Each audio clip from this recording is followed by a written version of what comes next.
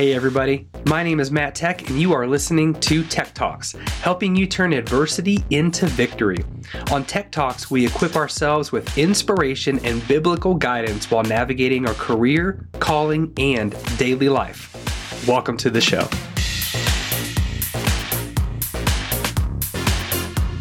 Welcome back to Tech Talks. Today we're talking about a popular word or movement within the church right now. And that word is deconstruction. But I'm not an expert. As a Christian, I'm simply a curious and concerned believer. So we sat down with Pastor Chris Williams from Church on the Rock in Lubbock, Texas. I first heard about deconstruction from the Alyssa Childers podcast, Cooper Stuff with Skillet's John Cooper, and then some opposing views from VeggieTales founder Phil Vischer on the Holy Post podcast. While my initial research fell across a fair amount of political rhetoric, it became more humanely apparent when we had our friends Zane and Kim over for dinner. See, Kim had shared that she grew up in a religious culture where she was told what to believe and not allowed to question why she believes what she believes. So, concerned with what I was finding, I needed some clarity myself. So, let's chat with Pastor Chris about deconstruction. We talk about its actual definition, why it's so popular, if there's any sincerity behind the movement, and how we engage in proper biblical understanding of our beliefs. Pastor Chris and I are very excited to share this conversation with you.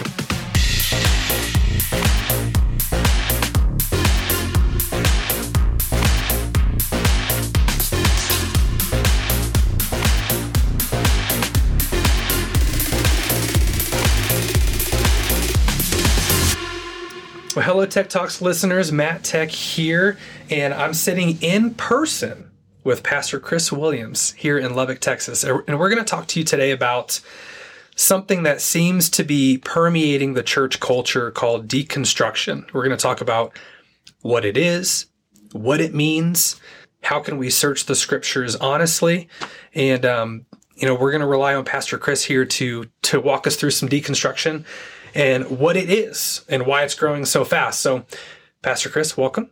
Welcome. Hey, I'm glad to be here, man. This is going to be really cool. It's going to be awesome. It's going to be fun. Yeah. So I know about you, but tell some of our listeners a little bit about yourself. So I actually grew up, first of all, my name is Chris Williams. If we want to get the full gambit of my name, it's Christopher Toyo Williams. Yeah. My middle name I thought was Indian. But I found out that it's actually Japanese, which is really interesting. Toyo. And my dad was kind of an eccentric dude. So any funny names or stuff like that, he always thought about, like, if I have kids, this is what I'm going to do with it. So that's what he did with my name. Toyo. But so I live here in Lubbock, Texas, but I actually grew up in Southern California. I was born in San Bernardino, California. And this is my claim to fame that I always like to share with people. San Bernardino is where the first McDonald's was built. So that is where I was born, in San Bernardino, California, home of the first McDonald's. There's actually a museum there off of Baseline. Is it really? Yeah. If you got your listeners that are from Cali, they'll know exactly what I'm talking about. But lived most of my life in Los Angeles, California. And then I moved out here in 2011 to Lubbock, Texas, and I've been here ever since. Beautiful wife, Valerie Williams, been married to her for 14 years. Cool. And I have 3 amazing kids, Jeremiah, Anthony, and Genesis, my little girl. So, yeah, it's a good life. And now what brought you out to Lubbock back in 2011? Well, and it's funny because I get that question a lot. You know, going from LA to Lubbock is quite a change, a little bit of a culture shock too. And so, and the way that people frame the question is always funny to me because it's almost like I can almost see the downcast in their face. They're like, why Lubbock? Like, why? You know? And the short answer is God.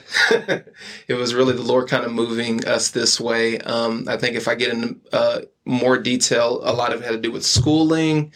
Cost of living is different here. Tuition when it comes to schooling here in Lubbock is a lot different. And my wife is from Lubbock. She was actually born here in Lubbock, Texas. Her family is from La Mesa, but they moved to California when she was like 3 years old. So after my wife graduated from college, or I believe it was college. No, it was high school. After my wife graduated from high school, her parents basically said, all right, our work is done. We're moving back to Texas. All right. So they moved back to Texas, and they've been here since then. And, my wife and I got to know each other really well and do ministry together, and it eventually led us out this way. That's cool. Yeah. That's awesome. Uh-huh. So tell us what you do now here in Lubbock. Yeah, so I am actually the men's ministry director and also one of the pastoral counselors here at Church on the Rock. I've been at Church on the Rock for 6 years, but I spent the first 4 years of my time here as a youth pastor. And I've actually been doing youth ministry off and on for about 20 plus years. So kind of the old school veteran, I guess, when it came to that. Finally stepped out, moved into something else, which is what I'm currently doing right now, and just having a blast with it, just enjoying it. So that's cool. Yeah. There's this word that's making its way through the church. Yeah. Deconstruction. Mm-hmm. I've heard it on a couple of podcasts. Right. The Alyssa Childers podcast, the Cooper Stuff podcast. Yeah. I've even heard it on some gotquestions.org podcasts. Yeah. I want to tell you what I think a deconstruction is, but then since you've got a little bit more experience as the pastor, if you can maybe help us define what it is, because what I'm finding is that this specific word hasn't been able to be properly defined yet, I think. Yeah. Therefore, we're having a hard time kind of dealing with where it's going and the ramifications that it could be taking us towards. Yeah. So what I found is that deconstruction is a type of approach that's claiming to disassemble beliefs or ideas while assuming their meanings are inherently subjective. And I know that there are different schools of thought, and maybe people are approaching it from a different place. And what I'm finding is that the modern version of deconstruction usually means replacing uncomfortable Christian tenets with culturally or personally popular ideas. So is that an accurate definition, or what would you say is a better definition of deconstruction? Right. Well, and I think the thing with deconstruction or deconstructionism is also another way that people will label it, is that there is a lot of fluidity when it comes to what it means. Like, it's kind of all over the place. It can almost be very subjective as far as overall it's this subjective thing, but even defining the terms has become like this subjective thing, which makes it really interesting. And so it's really about finding, really kind of nailing down the common thread in all the definitions, the common principle within the definitions to really give us an understanding of what it is. I've kind of I've always known about it. And I feel like more than anything, with deconstructionism is that it's one of those things that's always been there. It's just in a new package. I think another way you could approach it is people are just finally asking questions about their faith. Why do I believe what I believe in? I think it goes back to the 60s, to the 50s, maybe to some extent, when people really started questioning and thinking through what they believed in, which kind of birthed this ministry called apologetics. Apologetics wasn't really big in the 60s or 70s, but I think starting in like the mid 80s going into the 90s, I think it started picking up more ground in the mid 90s. And for our listeners who don't know or have never heard that term, apologetics is just being able to give a defense for why you believe what you believe in.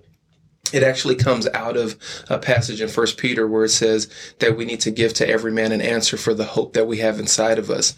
And that word for answer in the Greek in that text is apologia, which is where we get our word apologetics from. And so the word that's being used there is the type of word that you find in a court of law with like a defense attorney trying to defend their position and why they believe that position. And so the thought of deconstructionism has always been there, but it's just until recently that we've given it kind of a new name, which is deconstructionism. Yeah. So you mentioned that while the definition is kind of fluid, that you said that there are some some underlying common denominators amongst all of them. Can you Can you walk us through what some of those are? Yeah, I was actually looking at, because I wanted to give a working definition, because I'm one of those guys that I want to have something to nail down on so that I can proceed forward with how I approach the topic. And so I actually got this definition from a website. And I won't mention the website's name, but I could tell just from reading the website, like their beliefs and what they're about, it's a very progressive faith type website.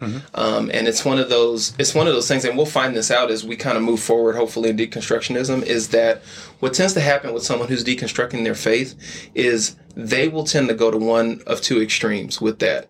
They will either trail off into atheism, like I don't believe in anything supernatural anymore because I've deconstructed down to nothing, or they tend to go in the other direction, which is they become a progressive Christian or progressive Christianity, where they keep little things here and there when it comes to the Christian faith, but they reinterpret it in a way that makes them feel better than actually what the Word of God says. Yeah. And so you got like these two extremes. And so I say that because this definition that I'm going to give is actually coming from a website that I believe is kind of in that progressive camp. And this is what they say. They say that deconstruction is the taking apart of an idea, practice, tradition, belief, or system into smaller components in order to examine their foundation, truthfulness, usefulness, and impact. And so it kind of is, I feel like the common thread that's in there is that breaking apart or taking apart. Really, I guess another way to say it is really putting your faith under a microscope, something that we've never really done before. I just kind of believe because I've always believed. I believe because my parents believe. I believe, but now I'm really going to examine this thing for myself and find out exactly what parts are true and what parts are not true. And I think that that's kind of the common thing that you'll see in these definitions for deconstructionism. This might be a loaded question, but what does that look like? Like how is one examining their faith under a microscope? What are the actual things that they're doing that might lead them to a different understanding of maybe what they've known in the past? Yeah, and this probably plays in, because I know one of the questions that you have brought to my attention is why is it permeating the church, especially among young people, and we'll get into that probably a little bit more later. But I think it really comes down to influences. It's so funny. I had this conversation with my wife, and we were talking about this, especially with our young generation, the Gen Zers and the millennials, is that one of the biggest things among Gen Z and millennials is the amount of influencers that are constantly coming into their life. When you have access to so much social media, whether it be Twitter, TikTok, Instagram, Facebook, all of those things, you have these people that have made a living being quote unquote influencers. They're actually given that title, influencers. And so because of that, you are being inundated constantly with a lot of different worldviews and philosophies coming from other people. And so you're sitting there trying to assess, what does all of that look like that I'm hearing, especially in relation to what I believe, So I think a lot of it kind of comes out of that or stems from that, just the amount of influences coming in to their life on a daily basis, So the rise of the internet and social media plays a large part, is what I hear. Yeah, I think it does, and along with that, just friendships too. One thing that I found that's very interesting, especially this is probably more among Gen Zers than it is millennials, is Gen Zers are starting to experience a little bit of burnout with social media.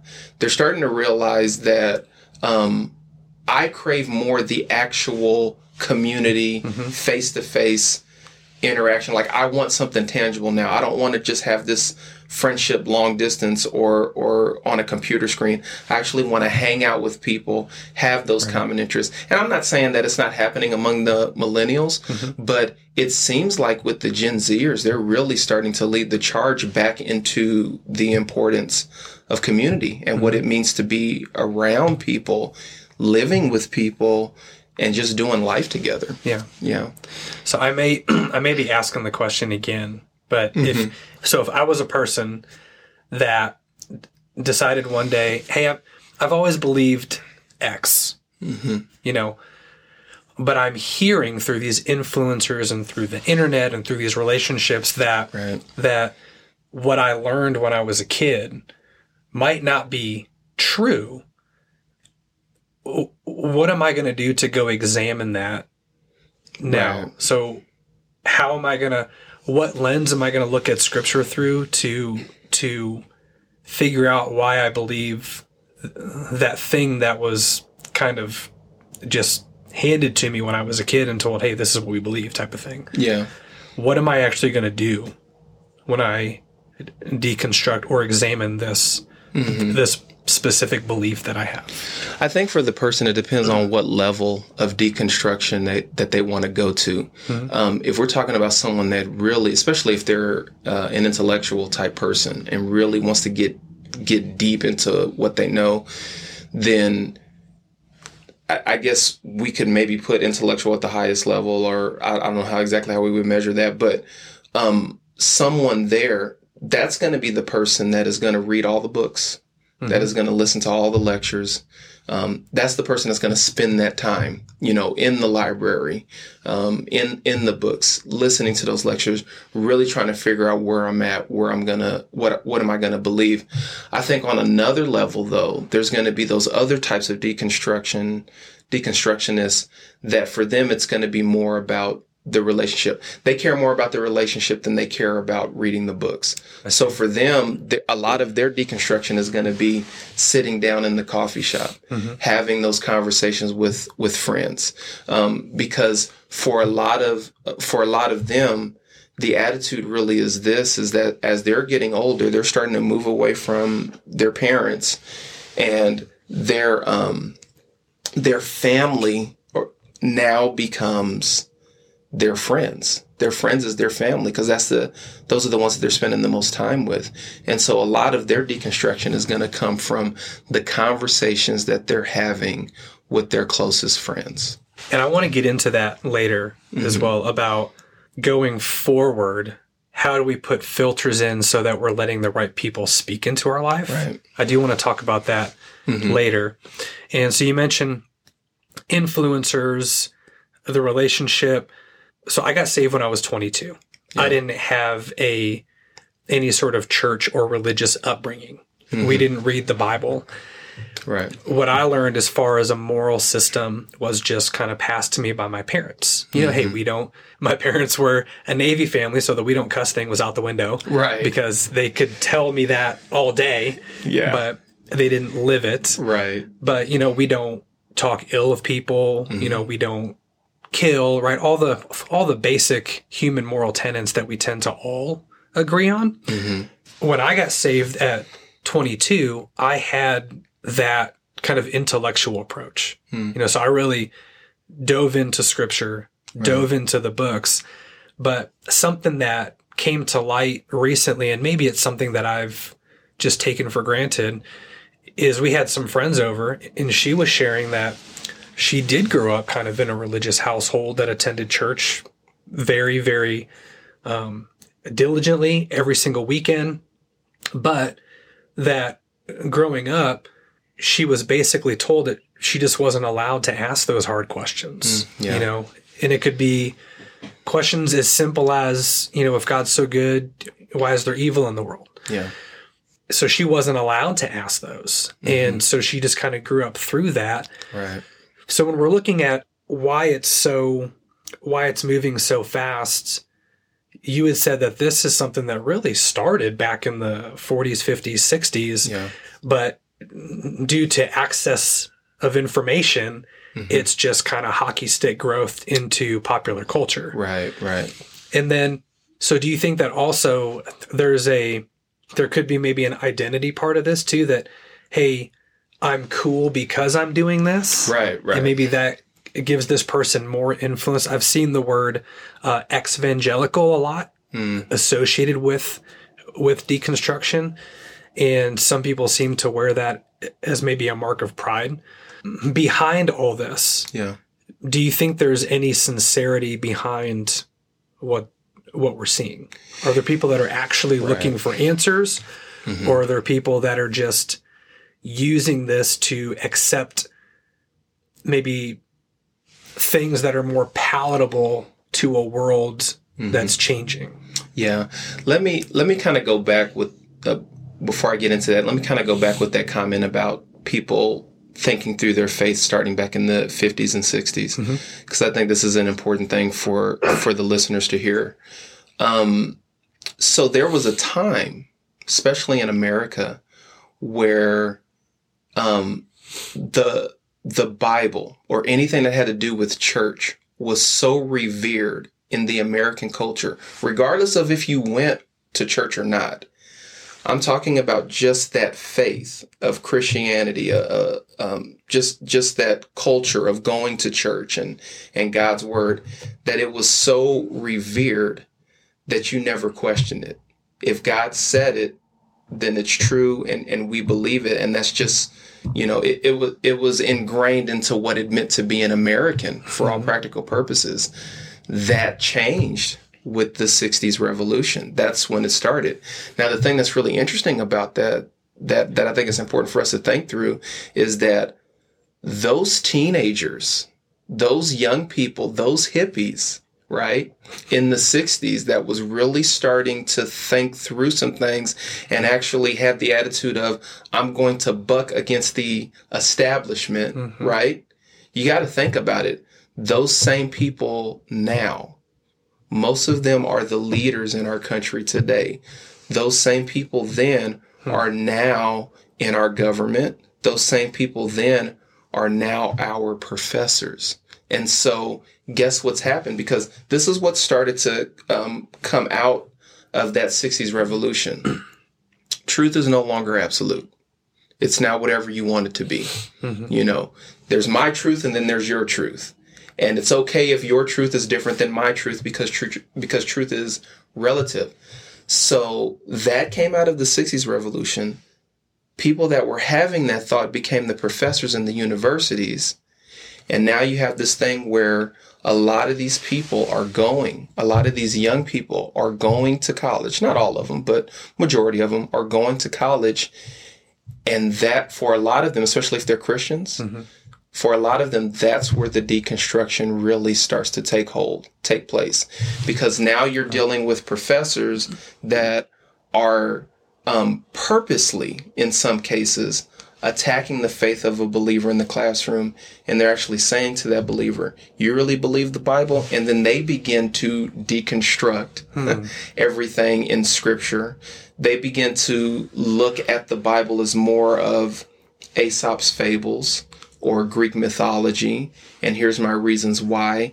And they frame it to the young person in such a way that if they don't know what they believe, then they have completely torn down or deconstructed everything that they thought was true because they don't know how to defend it. They've never been faced with the tough questions. That's interesting. So I went to college in a very politically left state. But at the time, I didn't know anything about Scripture. I was not a Christian. Yeah. But I did get saved my senior year of college. As you're saying that, I'm having these flashbacks of the things that I'm reading. Now, I was a music major. Right. So I spent most of my life was in the practice room, playing concerts and playing music and interacting with other band nerds like myself. Right. But when I was out of the music building, and taking these other classes, philosophy, all these other classes that I had to take for a college degree. After I got saved and started really getting into the Scriptures, I did notice that a lot of things I was learning was very counter to what I was learning in the classroom. You make a good point. Well, there. yeah, and so just thought that was important to bring out. But now getting back to this whole sincerity thing, I think this actually ties in because I really wanted to get to this because I thought this was a great question. And it really ties in, I believe, with the sincerity. And it is this. You asked me the question, just to kind of get me ready for this. You asked me this question, why is it permeating the church, specifically young people? And I think one of the big ways that we need to answer that is this way, because of the reasoning behind it. What is the reason why people are deconstructing from the faith? And I was just kind of jotting down some thoughts and some different reasons why. Check this out, Matt. Some of the reasons why people deconstruct from their faith. Because they genuinely start to have doubts.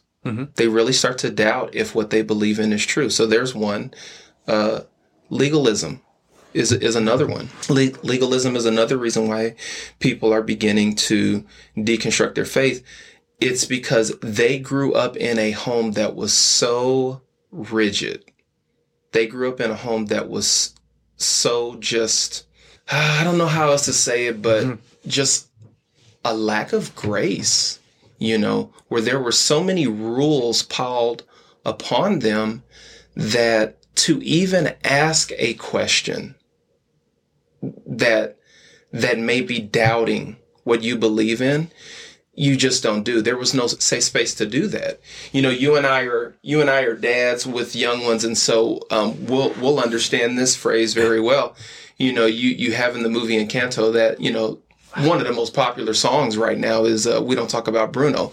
Well, that is the attitude when it came to Christians having doubt growing up in a legalistic home. We don't talk about that because all that shows is like a lack of faith, and so we don't talk about that. I remember being either 7 or 8 years old, and I was in a Sunday school class, and the teacher was talking about God, and I just had a question that came in my brain, because I thought it was a safe space to talk about these things, and so I had this question come into my brain, which was simply this. If God created us, who created him? And I'll never forget this, Matt. I'll never forget this Sunday school teacher saying to me, we don't ask questions like that. That causes trouble. You need to just believe. So don't ask those questions. And it really kind of she really kind of shamed me. Yeah. And I say this to this day, I would have had so much more respect for that teacher if she would have said to me, I don't know the answer. Yeah, and I'm glad you said that. I don't want to interrupt you, but no, you're good. I think it is important as we're having these conversations to be okay saying those words. Yeah. I don't know. Right.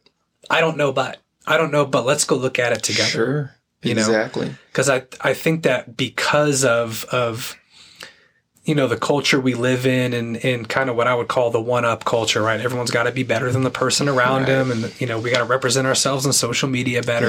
Yeah. And, so right now it's February 26th and we're in the midst of this Ukraine war, right? And all of a sudden, everybody on social media has become an expert on international foreign relations. Right. And so it's the same kind of thing here that we feel like we have to have all the answers.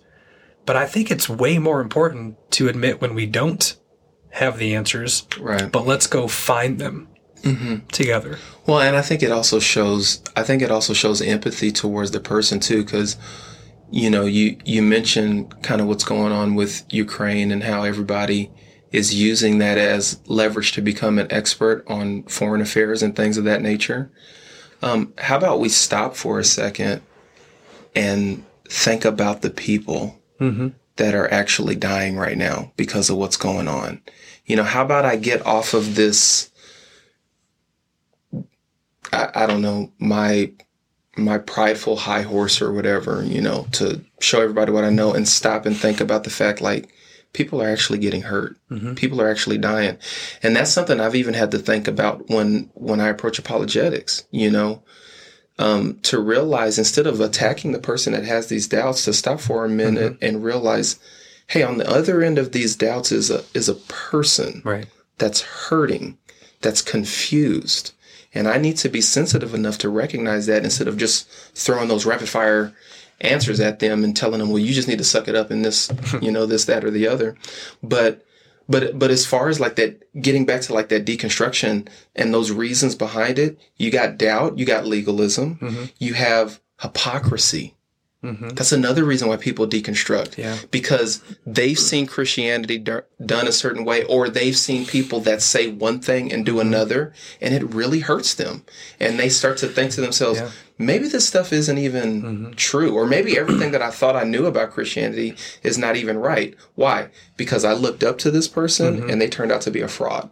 And there's been a lot of that recently, like without naming names, there's been some high profile, pastors that have publicly fallen in the eyes of the people that entrusted them with their faith journey, which also probably speaks to how it's even more important for us to put that faith in God and not a person. Right. A pastor is supposed to shepherd us and guide us. Sure. But they're supposed to guide us to the one who gives us the answers, not give us the answers for the sake of giving them to us. So it's probably good maybe that some of these folks have that it's been kind of a public thing. Yeah. Because while it has caused some to question, from those questions has come some sincere change. But there's also kind of become this divide. Either it's sincere, which you mentioned, and they start to experience more of God than before. Yeah. Or they adopt kind of a cultural view of Christianity. Right. Because this person fell. Yeah. And now we've got progressive Christianity, which isn't biblical. It's more cultural in nature. Right. Than it is scriptural. Well, and we'll, hopefully as we go down the line, we'll talk about this. But I think another important thing in this conversation that we need to talk about is there is a difference between healthy deconstruction versus unhealthy. There's two types. And I know that some, maybe hearing about it for the first time, may get a little nervous and a little worried about this whole thing. But the reality is that there is there is some deconstruction that needs to happen in our walk with the Lord that can be very healthy and beneficial to our walk. But with that said, there's also this unhealthy type of way, and love to explore that more. But the other thing is just kind of finishing up this list of like the reasoning behind it, the reason why some people deconstruct.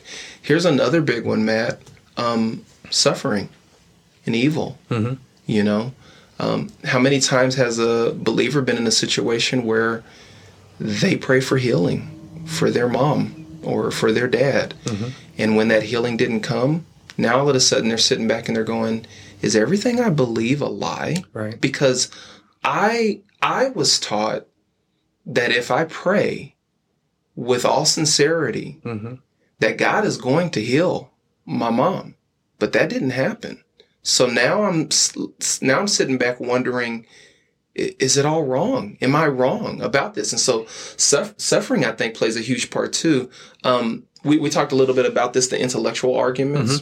There's actually a passage, Matt, in Colossians 2 that says that as believers, we are supposed to beware of fine-sounding arguments. And there's one thing that I've realized is that there are so many people out there, or here's another way I would even, if I would say this to people, if I was writing the Bible, I mean, think about the horror of that statement for a second. If I wrote the Bible, I would even give it a modern twist and say, instead of beware of fine-sounding arguments, beware of spin doctors. Beware of spin doctors. There are some people out there that can turn a phrase and say something in such a way that you will sit there listening to it and you are mesmerized because they're using all of this intellectual jargon, words that you've never heard. I mean, they come off so smart, and you're sitting there and you don't realize that everything that they're saying from top to bottom is absolutely untrue. But because they've spinned it in such a way, they're like, well, man, maybe I don't know what's going on. Maybe they're the ones that have all the answers. And then the last thing in that list I was sharing is just genuine emotions. So much of, if we're not careful, so much of our walk with the Lord can be about emotionalism that we let that guide us instead of the truth. And so it becomes this whole situation of if I'm in a service and, let's say someone's coming to service for the first time, listening to the worship, and it's like doing something to them. I mean, they're crying, snot ball tears and the whole nine, right? Yeah. So now it becomes this thing of they so have this experience, this emotional experience, that they can't wait for the next one. So let's say they go back next Sunday, they get it again. Let's say it stretches out to a whole month of church attendance they're having that. We get into month 2. They come hear the worship. They don't feel the tingles, They don't feel the emotions. Or they hear a part of a message that they might just straight up disagree with. Exactly. And so now it becomes this thing of, well, maybe I was wrong. And so now the deconstructing has begun. And so to answer that overall question of people that are deconstructing, are they sincere? Absolutely. Now, I'm sure there may be some that are just doing it to do it, and there's no sincerity behind it. But I think the majority of people that, especially you look at, we talked about this before we got on this interview. I was talking to you a little bit about the lead singer of Hawk Nelson, and I actually listened to an interview with him because he made a big old stink in the Christian world by actually going on his Instagram and basically laying out the reasons why he doesn't believe anymore. Yeah, I remember that. And the thing with that is just listening to this interview with him, I'm listening to him talk, and you could tell in the interview there's no malicious intent behind what he's doing. He's genuinely struggling. He's very sincere in what he's saying. And so I think that there's a lot of sincerity in people that are deconstructing. But here's the thing. Does sincerity mean that it's right? That's the thing. Because you can be very sincere, but be completely wrong. You were telling me that a lot of your listeners are coming from the Cali area. So, shout out to my Cali people there.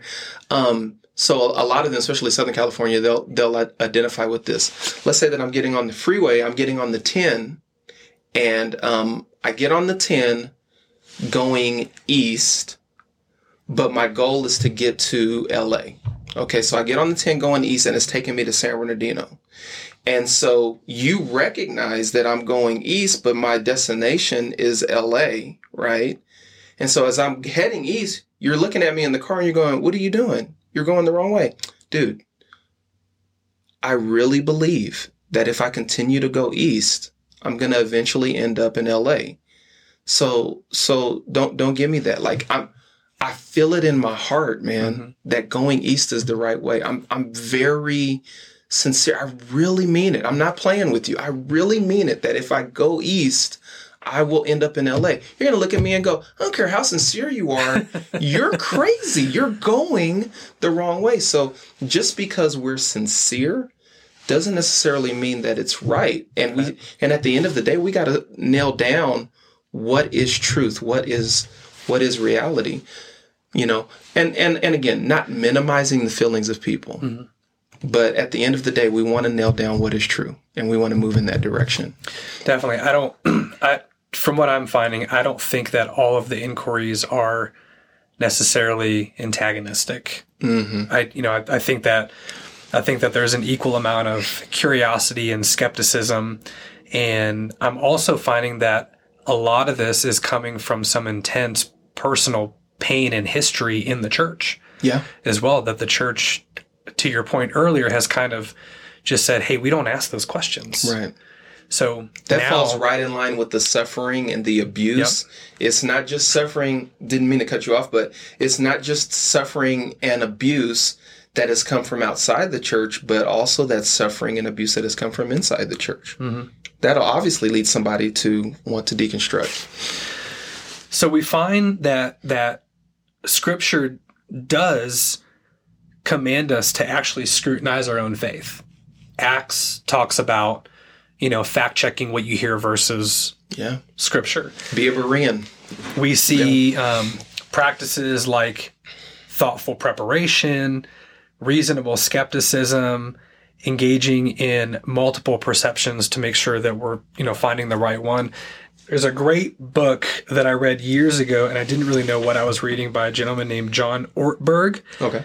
And it's called Faith and Doubt. Okay. And he says, what if the most important word was the one in the middle, the and? That actually having both is healthy, faith and doubt. The Bible says that my thoughts are not your thoughts, right? My ways are higher than your ways. So our mind is unable to comprehend why God does the things he does, or why God may allow things to happen that happen. Right. And what that book goes into is actually kind of a healthy cycle about I don't understand, but I'm going to look at the scripture appropriately and learn.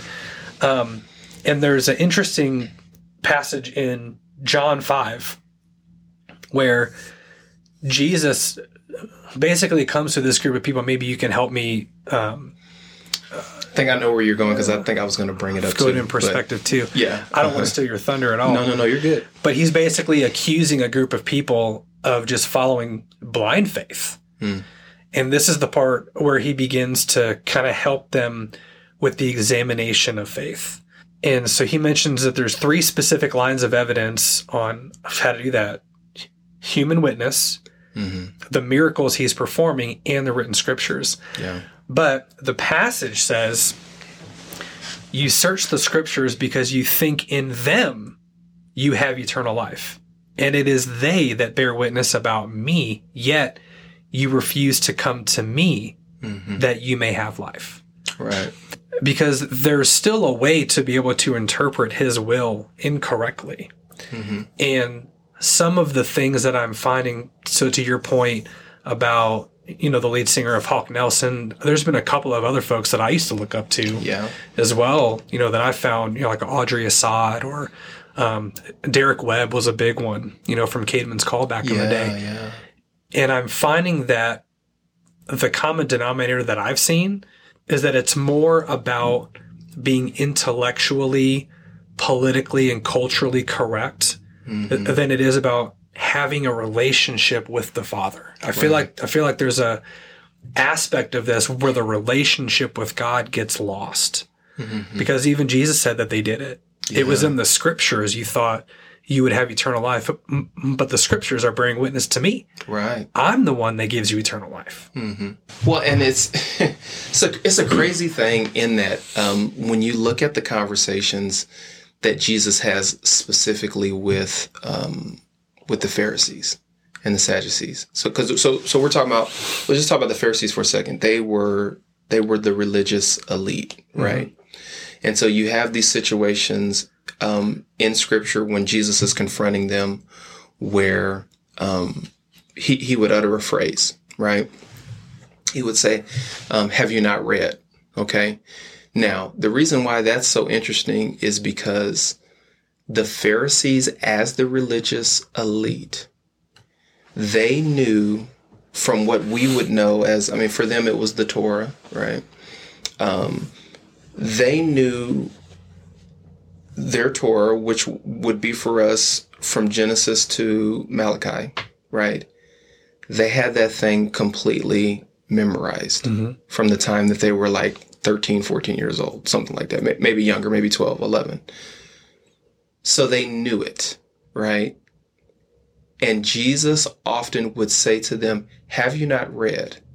Do you realize how much of a slap in the face that statement is for Jesus to say? Like, I always tell people, Jesus is the original gangster, because that takes a lot to look at someone like, "Have I not read? Do you know what I do for a living? How are you going to come at me like that, Jesus?" Right? And he would constantly say, "Have you not read?" And then he would go into it to let them know, you know this stuff, but you don't know this stuff. You know it intellectually, but there's been a cognitive dissonance from what you know up here to, for those that can't see me, what you know in your head to what you know in your heart. And so it is very possible to be reading and memorize the scriptures and not have a relationship with the Lord. And that's a scary thought to think about, because obviously you would think, well, I'm reading the Bible every day, so I must have a relationship. But Jesus is making it very clear that you don't, that it's very possible to separate the two. And you got to really examine your heart with that. Yeah, the Pharisees rejected Jesus in favor of their own traditions. Yes. It was a comfort zone. And I can't help but see that happening today, where today I feel like the words of Jesus himself are actually getting twisted up in favor of personal preference or cultural preference or political preference, which to me feels a little bit more, it feels a little bit more blasphemous than what the Pharisees were doing. Yeah. Because the Pharisees just outright rejected Jesus. Well, now we have the Messiah, but now the words that he gave us, the prophecy that he fulfilled, is getting twisted so that some of us can just kind of do whatever we want to do. Yeah. And that's not to take away the folks who are sincerely looking into their faith and trying to understand why they believe what they believe, the apologetics. But you mentioned the influencers. Yeah. And maybe I'm wrong, maybe I'm looking in the wrong places, but I have generally seen that the ones that seem to be twisting scripture as a license to do what they want to do have the loudest influential voices. And so it's causing a negative influence on the people that are sincerely seeking that. So what do we do? Like, as just Christians, as a husband, as a father, you know, as somebody that gets to speak into the community, you know, somebody that works at a church every day, what is it that what can we do to help people understand why they believe what they believe more sincerely? I think one of the biggest things, you find this in 1 John, that we are to speak the truth in love. That's the mandate that's on us. And don't separate those, because I've seen it separated, where people are either speaking truth, there's no love. There's no love behind it. Yeah. They're just rapid fire truth, and they are just condemning, you know? And I mean, we've all heard the old adage, people don't care how much you know until they know how much you care. And there's just so much truth. And I don't care if it is an old cliche. Sometimes the best cliches are the ones that have the most truth in it. And that is definitely a cliche. I get it. You know, people don't care how much you know until they know how much you care. But it is true. It is still true. And so speaking the truth in love. So I see some people, they diverge so far into truth, and there's no love behind what they're doing, that they don't even see the person that they're talking to as a person. They just see him as a notch on the belt, where I'm going to argue them in such a way that I'm going to argue them into a right understanding of who God is. And that almost never works, right? But then you have that other side where people are like, well, let's not worry so much about truth. Let's just love them, as if real love is devoid of truth. You know, like real love is just the ooey gooey feeling, and I'm just going to love you to the point that, you know, secular society has really hijacked the word tolerance, and it sucks. I don't know if I can say that on your program, but it's a problem, because the definition of tolerance in our society today is just let people do and believe whatever they want to do and believe, because who am I to speak against that? And we look at that and we go, that's love. Love is when you just let people be who they want to be and just speak their truth, no matter how wrong it may be. If we continue on down that track, then we are not bringing reality to the situation. We're bringing more confusion. But when we speak the truth in love, that's where God wants us to be. Speak the truth in a way where you genuinely care about this person that you're sharing truth with, that you genuinely love them. So I think there's that. I mean, me being someone who is a strong advocate for apologetics, I'll always throw that out there. Mm-hmm. There's tons of resources in apologetics that you definitely want to get your hands on. I'm reading a book right now called I Don't Have Enough Faith to Be an Atheist. And just loving that book. But I mean, I'm a fanboy when it comes to apologetics. Mm-hmm. So I could sit here all day and talk about the importance of getting that material out there. And I don't think there's nothing wrong with that. But before you even do that, you better make sure you're going with a heart of love. Right. You know, because if you're not, then you're just shoving books at them, but you're not actually sitting down and having a conversation with them. Right. Be patient with people with their doubts. Like, we as believers, we have got to create a safe space for people to come to us with their doubts. We've got to do that. You know, like I said earlier about the teacher that was the Sunday school teacher that was like, you just don't say things like that. You know, when I was asking about where did God come from, I need to be able to have this heart that if someone comes to me with questions like that, that I can stop and be like, man, I'm excited that you're asking that. Yeah, that's great. You know, like that's so cool. Yeah. When I was a youth pastor, I would get parents that would sometimes come in to talk to me because they were so worried about their kid because this kid is starting to ask all these questions. They're starting to doubt all these things. And I would often say something to the parent that would shock them. I would say, that's great. They're like, that's great. How was that great? It's great because it means that their faith is not yours. They're actually thinking through for themselves. And I am completely okay with doubts if it leads them into a deeper understanding of what they believe. Yeah. You know, so that when they become adults, they don't waver, kind of like we're seeing now. Mm-hmm. Which is, I guess, what's leading to a deconstruction movement. Yeah. Right now. And I think that also plays into, I mean, might be kind of jumping into this sooner than we wanted to, but I think this kind of brings us to this understanding of what is healthy deconstruction versus what is unhealthy. Mm-hmm. You know, we were talking earlier about with Jesus with the Pharisees or whatever, and I realized that as we're having this conversation, Jesus was a deconstructionist.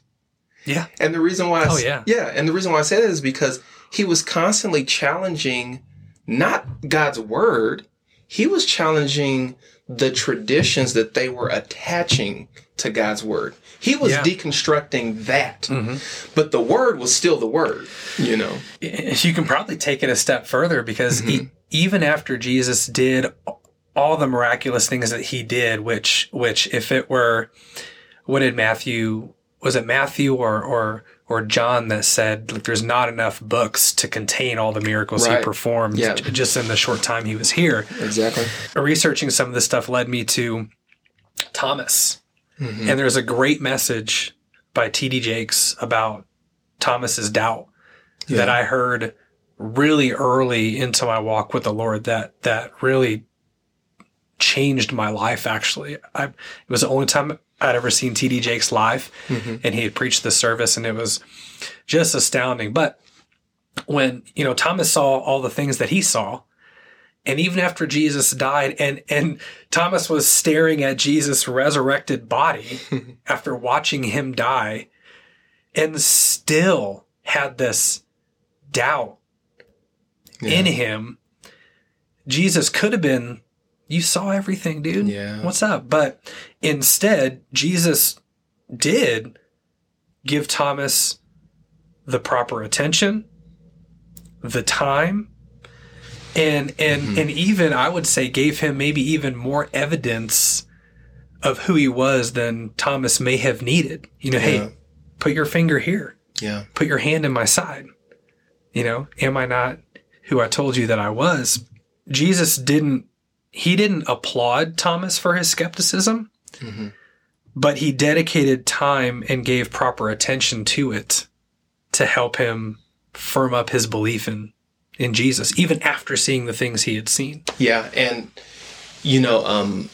there is in John, in the Gospel of John, a situation where there was a father who had a son that was demon possessed, and he said that his son is like throwing himself in the fire, throwing himself in the water, to kill himself. And so this is upon him. And it says that he goes to the disciples to ask them for help with this boy. And they couldn't cast this demon out. Mm-hmm. Jesus at this time is on the Mount of Transfiguration. He's starting to come down. He's finally coming down, goes into where the scene is, and the Father now is reaching out to Jesus like, here's my boy. He's doing this stuff. I don't know what to do or whatever. And Jesus says something that I always thought, the conversation between him and that dad has always been very interesting to me and very powerful. Jesus doesn't respond to the dad by saying, oh, cool, right away. Yeah, I'll heal him right now. Let's go. He says to him, do you believe that I can do this? Mm-hmm. I mean, it's like, well, Jesus, of course he believes. Like, he wouldn't even be asking you if he didn't believe. Right. And yet the Father's response does reveal something in his heart that Jesus knew already. Mm-hmm. The Father says to him, I do believe, but help my unbelief. So what's really interesting to me about that is Jesus doesn't reprimand him for not believing fully. Mm-hmm. If anything, Jesus loves the fact that he took his doubts to him. And so that's what we need to, and I think that's where the problem can come in as far as when we talk about a healthy way to deconstruct versus an unhealthy way. Where are you taking these doubts? Who are you taking these doubts to? Mm-hmm. Are you just keeping them to yourself? Or are you taking it to the one that can actually work you through the truth of what's going on in that situation? As you're saying that, I'm staring at a scripture that I'd written down, mm-hmm. and I had no idea where I wanted to use this, but you set it up beautifully. And so it's in Romans 1, and it says, for even though they knew God, they did not honor him as God or give thanks, but they became futile in their mm-hmm. speculation, and their foolish heart was darkened. Professing to be wise, they became fools. Yeah. So instead of taking this to influencers, mm-hmm. taking it to social media, we need to take it to the Lord. Yeah. We need to take it into whatever you do, right? Your prayer closet, your worship time. Get one-on-one. Mm-hmm. And make sure that we're listening to his voice, listening to that still small voice that can help guide us in the right direction of what the scripture means. Yeah. And I'm less about, mm-hmm. I'm okay having a debate with somebody going into deconstruction mm-hmm. or some other postmodern theories, but I think it's more important to concentrate on exalting Christ and emphasizing the sufficiency and authority of Scripture.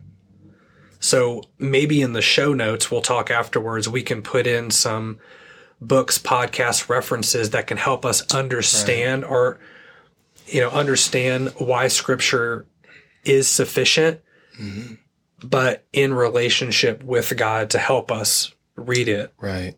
Because that's his spoken word to us. Yeah. And it's a living, breathing thing. Mm-hmm. I mean, I can read the same verse 1,000 times. Right. I get something different because the Holy Spirit wants me to receive something different from it. Yeah. So we'll put some references in there too. You hit the nail on the head when you're talking about God's word. So just kind of, and, I don't know kind of where you're at or where you want to go from here, but I'm thinking of closing thoughts. But if you have more that you want to talk about, this is fine. But I'm thinking about this. When you look at this whole thing of deconstructionism, this phenomenon, this thing going on, before we got to deconstruction, it was construction, right? We were mm-hmm. constructing something. And so when it comes to someone's faith or when it comes to their belief, this is what's happening. They have built something in their hearts and in their minds of what they think faith should look like or what they think that their walk should look like. And without realizing it, there may be things within the structure that are not sound, that are not right. And it's causing cracks. Mm-hmm. Okay. So when someone starts deconstructing, they realize it, they're seeing it, they're starting to see there's some cracks in the way that I've always thought it should go. Yeah. Like who God is, what the Bible says, all of these things. I'm starting to see some cracks here. And so, of course, now you have to begin to deconstruct. And so within that, with the deconstruction, here's what's important in deconstruction. especially when you're talking about a healthy way versus an unhealthy way. When you deconstruct and then you start to rebuild again, because you got to do that. Mm-hmm. When you start to rebuild again, always recognize that God's word is the blueprint. Mm-hmm. And so here's what's happening when people deconstruct and then they rebuild. These are the mistakes that they make when it comes to God's word. If God's word is the blueprint, when people start to rebuild, they either rebuild with no blueprint, or they rebuild with a completely different blueprint, or they're rebuilding with the right blueprint, but they're interpreting it the wrong way. And so when you're doing that, one of those three things, then when you start to rebuild, you end up either as far off in the camp of, I don't believe anymore, or you end up in that other camp of, now I'm going to become a progressive Christian. And so you're taking on more of a cultural influence in your walk. And so to me, just in a nutshell, when I think of healthy deconstruction, it looks like this. If your faith has been built on legalism, if your faith has been built on traditionalism, you need to deconstruct. Mm-hmm. Okay? If your faith has been built on anything that doesn't line up with what Scripture actually says, then yes, a deconstruction of your faith needs to happen immediately. That is healthy deconstruction. Now, unhealthy deconstruction is when when you examine your faith, you strip it all down, and then you start rebuilding again with atheism or pantheism or materialism. You know, you start building with the wrong materials, and it becomes this whole thing of my faith is not so much about the truth of God's word.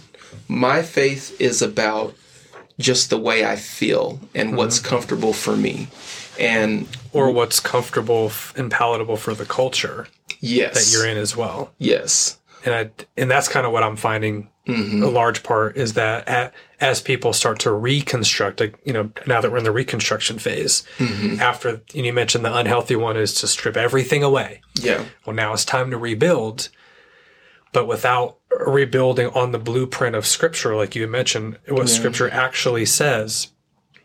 People are rebuilding with what popular culture says is okay. Right.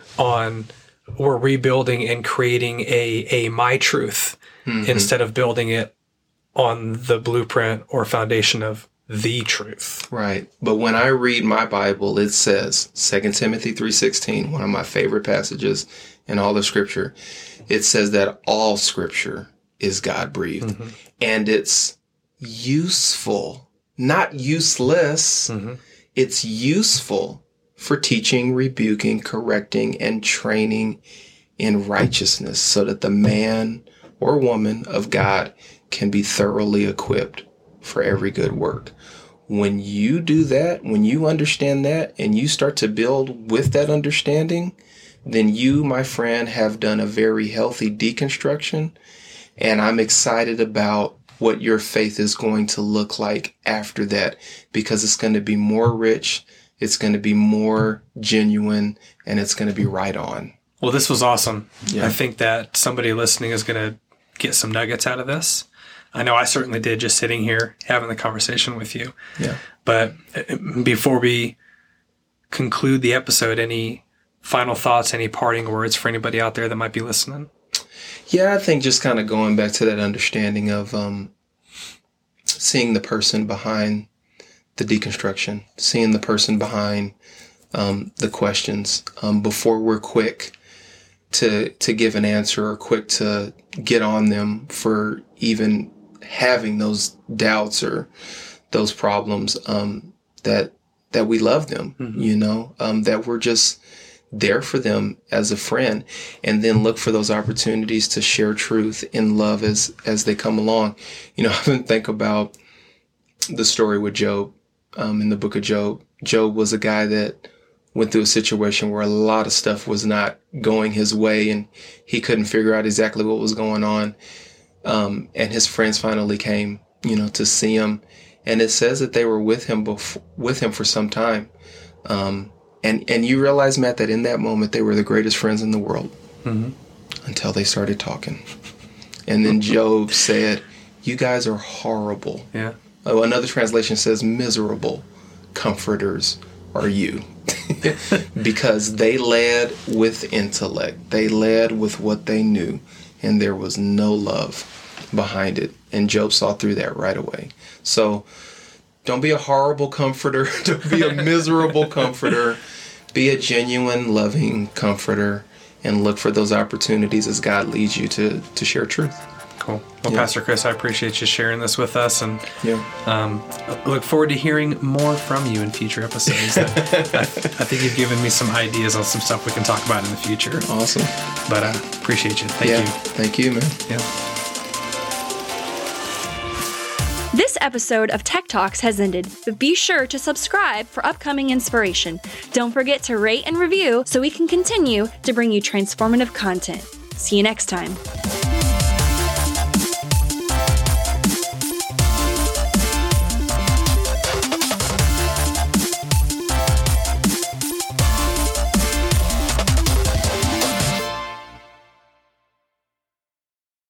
Can you turn that on? It is freezing cold in here. I know, I told you. I'm so sorry. Oh, man. Oh, that's nice. That's good. I'm still recording.